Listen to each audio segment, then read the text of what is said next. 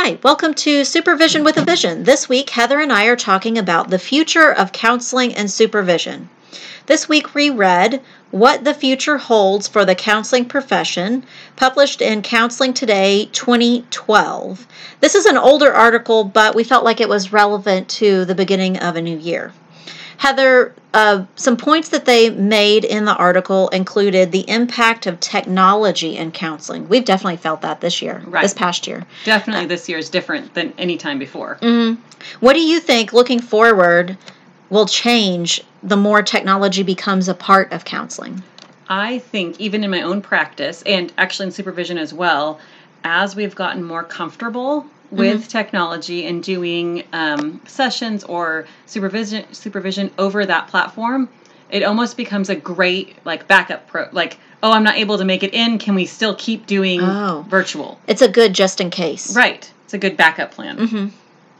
That says something that we still both see that as an alternative. Right. As not the primary way of doing counseling or supervision, but a good enough alternative. I often have had the thought recently of, I keep thinking I want to be back with all of my clients in person. I keep thinking in my head that's ideal, but I wonder what that's going to be like to go back. Yeah, that's true. In person. So you've been thinking the ultimate goal is that someday we'll all be back in the office. Right. But am I wrong? Or is that I think so. I think I'm with enough clients moving towards virtual and realizing makes it possible for them to be in therapy consistently. I do think there are going to be people who don't return to the office. I have I know of at least a handful of my clients that want to stay virtual. That it's easier for them on their lunch hour at work to pop on a session than it is to drive to my office. Yeah. I think it reflects our level of comfort that you and I are thinking we still prefer in person. But there are plenty of people who are, have you heard the term technology natives? Oh, yes. Yes. So our clients that are technology natives feel more comfortable virtual than they do in person. Well, and we have a whole class of supervisees, associates that only have done virtual. True.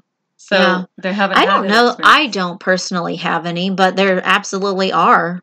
I have one that has only had about 20 in-person sessions over, and I think their hour count is somewhere in the 300s. Wow. So that's not a lot of face-to-face in the office time. Right. As a supervisee or a counselor. Right. I think this got me brainstorming other things, other technology that we might use. And I was just about to say as a workaround. And so again, thinking in person is preferred versus virtual, but not for everybody. But some things that I think technology will help us fill the gap with. What if you have substance abuse clients that need a urine analysis? Right. Or all of the eating disorder clients that I've seen that need vitals taken and their weight taken on a regular basis. I think we're going to find new ways to address those things. I think it'll be a necessary thing. And I think it will also be something that as we go forward, it's something a counselor will be more inclined to offer than not. Where before maybe we stepped back and we didn't always jump into some of those things as comfortably, right? I don't think it's working well yet. We haven't found the exact combination, but there is a scale that a client can have at home that doesn't have a screen. So they can't see when they step on the scale, they don't see the weight, but you can connect through an app that then tells your clinician what your weight is. Well, that would be helpful. And I've seen similar apps or tools for recording meals, keeping track of exercise.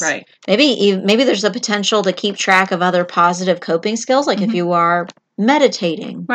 Or doing deep breathing, that there might be an app that you could connect with your counselor using. I know there are a few out there, but I don't know that they're widely used. And I think there is still that unknown about what does this really tell my from the user side, how much access does my counselor then have to my information? Well, I think what you're describing on the client's part is true on the counselor's part as well. Yes. That the counselor could think, is this an accurate weight? Mm-hmm. Are you actually standing on your scale with, Right. a bag of flour? Right. And I don't know it because I'm not there. Mhm. But I mean, so maybe there is some. I don't know if I want to use the word mistrust, but It could be though. and when using Right. tools like this, Right. even think maybe it's been 9 months ago now, or at least 6 months ago, where everyone's Zoom calls were being crashed, hacked. Uh-huh. Yeah, that I feel like there's a level of caution or distrust. And how does this work exactly? Right. Do we have complete privacy? Mhm. And could someone jump into this call without us being prepared or knowing Right. or being ready for that? Right. It obviously could happen. Mm-hmm. Some fun things that I know people are working towards and using more and more often are interactive Right. things that you can Yes. use during session.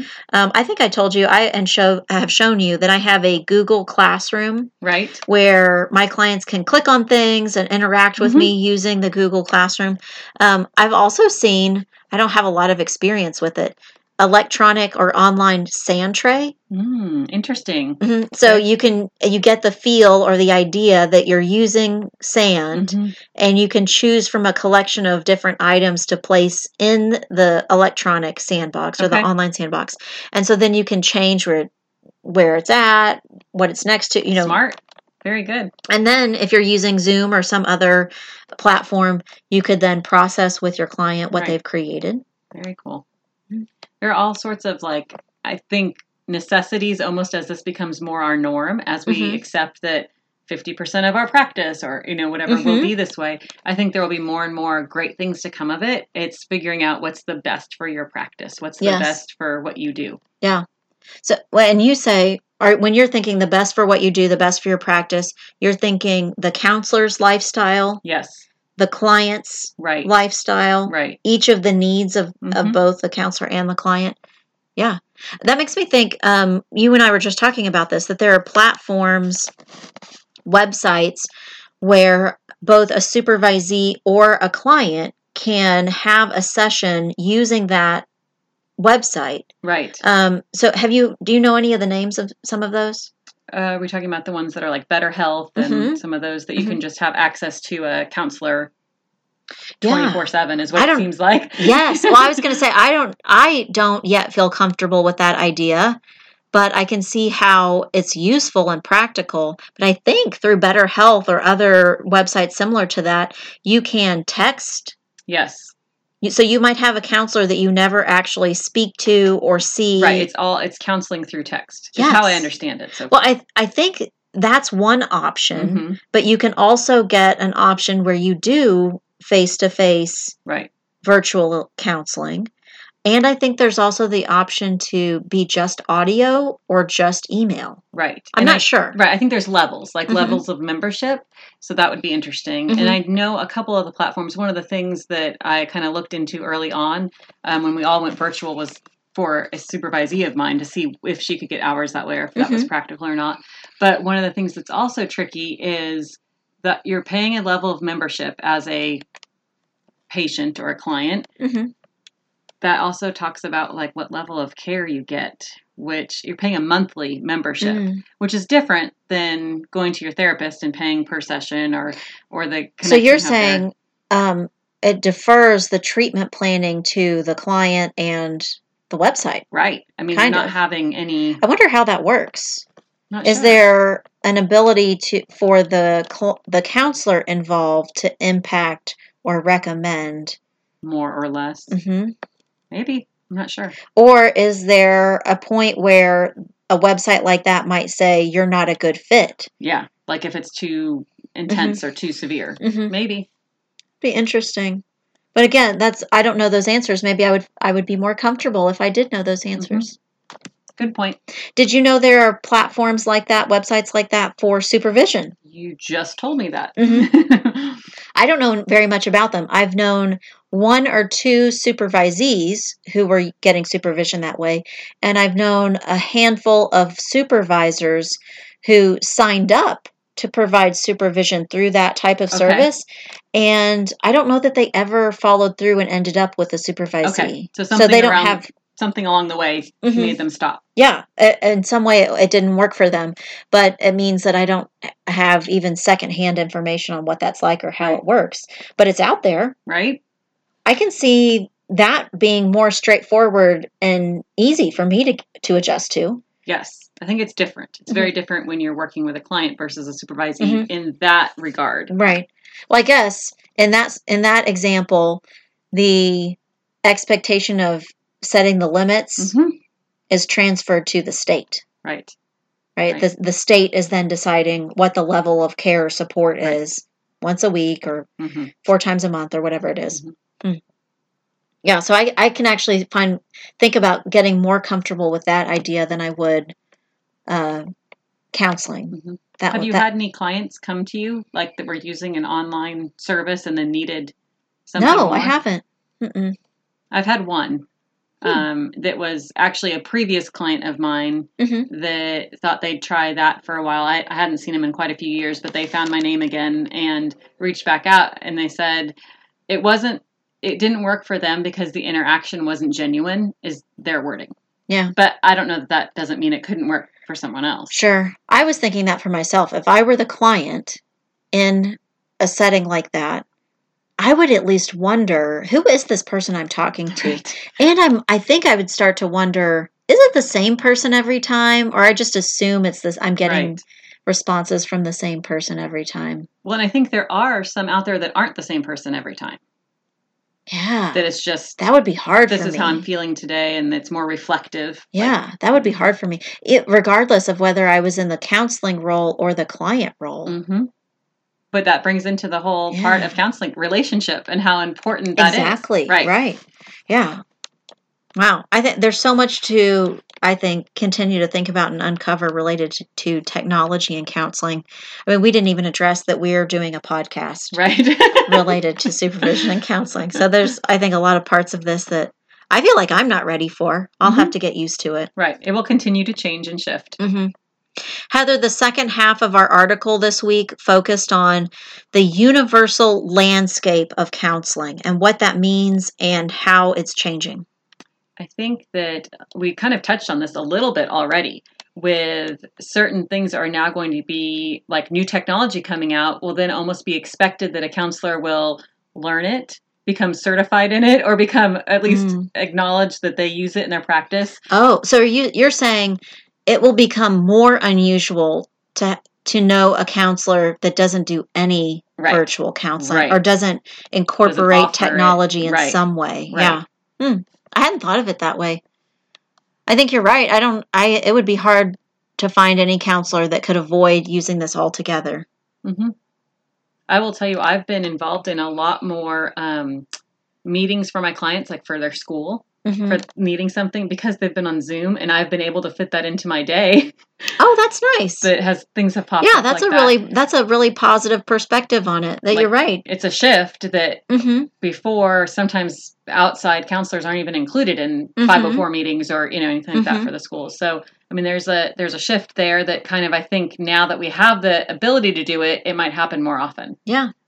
Or that some people might meet in person, but other people might be zoomed into the meeting virtually. That's right. That's true. I have done that once. It's a little tricky, but definitely a benefit that's we wouldn't have accessed even 2 years ago, maybe. Absolutely. When they talked about the universal landscape of counseling, I was thinking that the most obvious example to me that counseling as a profession has been working towards for a while is having the national standard provided by CACREP. Yes.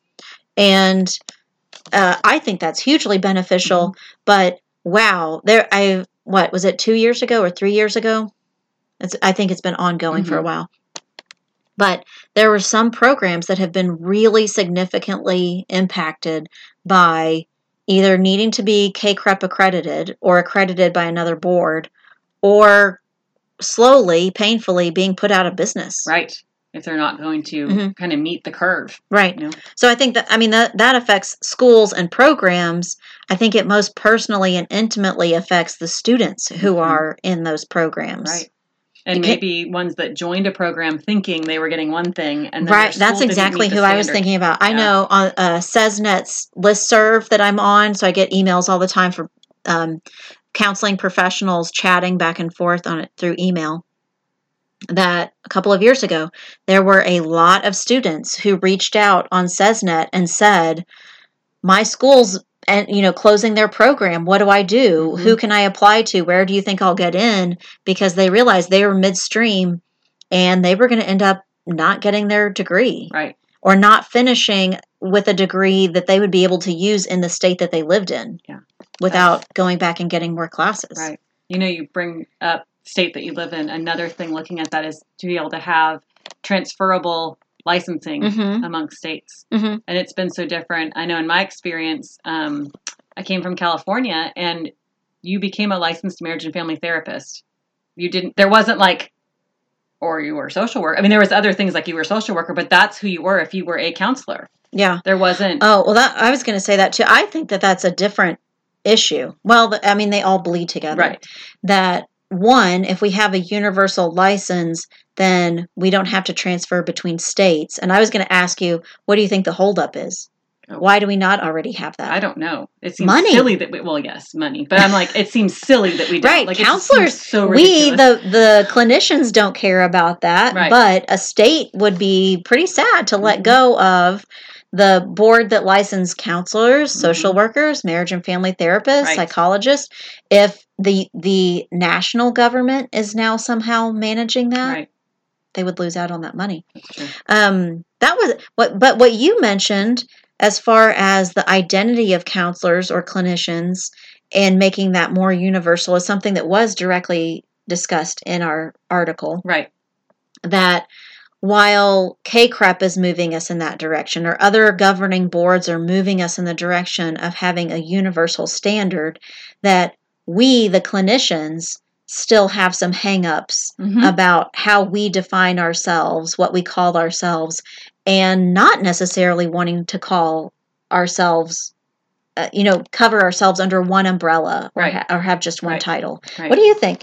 How would you feel about not being a marriage and family therapist, but being a counselor? Yeah, I think it can go both ways. I think when I got my degree and when I moved here and had to do internship and did different things, I was like, I felt very like, my degree was a higher degree. I had a longer master's program with more specific requirements. Part of it was the state I was coming from. California had different requirements, but also I felt like, I got a good education. Like I felt very proud that I had it. So to go to, okay, your name is just counselor, I might be like, but really, what am I? I'm a counselor.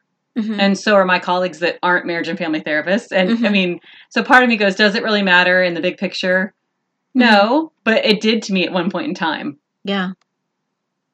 Yeah. Our state, Texas, just moved in this direction that all of our provisionally licensed clinicians, even just a couple of months ago, had different titles. Correct. Per the state. Right. And in the last month, was it November? October, I think. October. Yeah. In October, they now all have the same title as a provisionally licensed clinician.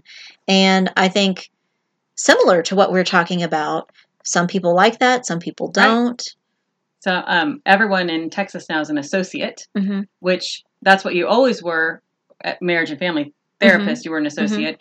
But oddly enough, I use the word intern still to this day. It's like ingrained in my brain. Yeah. I don't know why. Yeah. I have no idea why I picked up that vocabulary, but associate is still hard for me to remember to say. I think doing the podcast and also knowing that Texas was moving in this direction, I probably for a couple of years have been just using the word supervisee. Yes, it works. To cover everybody. But yeah, for different reasons, we're tied to what we call ourselves. And there is actually a big difference between what a social worker does and what a counselor does. Yes. It's a big difference. And what a psychiatrist does versus a psychologist. I mean, there are big differences. I think that would be nice, actually, to create titles that actually indicated what we do. Right. That I think it helps our clients, our clientele, the public, to know what they're getting or what they're not getting. Right. Can you think of any other examples of creating a universal landscape of counseling and what that might mean or look like? I think as it continues, I mean, we look at mental health in general and how much more acceptable it is nowadays to have a counselor. Mm-hmm. At my kiddo's last pediatrician checkup, it's been over a year now, but one of the things he said to me was by the age 12, one of their goals is to make sure that every kid has a referral for a counselor. How interesting. Right. Like it's like a new, like you go to the pediatrician, the dentist, and the counselor if you need to. Like it's out there as a normal thing that kids experience versus being like, surprise, you're going to the counselor. Right. To the rule. I like this. So maybe universality also means that it is more widely taken advantage of, appreciated, understood, kind of like with the language. Like if everybody had clear language to describe what the mental health provider you were seeing did or does for you, then it would be more easily accessed. I mean, I'm won over. I think that's a wonderful idea, that better access, better quality of support. I think it is the shift that we're going to, and it's only for, I mean, I see it as a good thing, not a bad thing. I have a client that I saw this fall that is she had to come to counseling because it was required for her schooling. She's in a master's program, and it is called Mental Health Counselor Provider or something like that. It had a very choppy name, but I was like, interesting, what does that mean? And she's like, counseling. But her school has labeled it that, and it's one of those so she's a mental health counseling provider is how it's worded. Provider is definitely the end of it. I was like, that is strange. It's very different. In an effort to make it universal, or in an effort to make it recognizable. That's interesting. Yeah, I mean, I think there are going to be people who have a hard time with both of these types of changes. Absolutely. But that if the goal ultimately is to provide a greater quality of support and make it accessible to more people. Well, and clarity for the population. Right. I think I'd have a hard time arguing against it, though it might be uncomfortable. Right. And I might not always feel completely ready for it. Right. Yeah. Okay. Today we talked about the future of counseling and supervision and where we think we're headed. Thanks today for listening to Supervision with a Vision.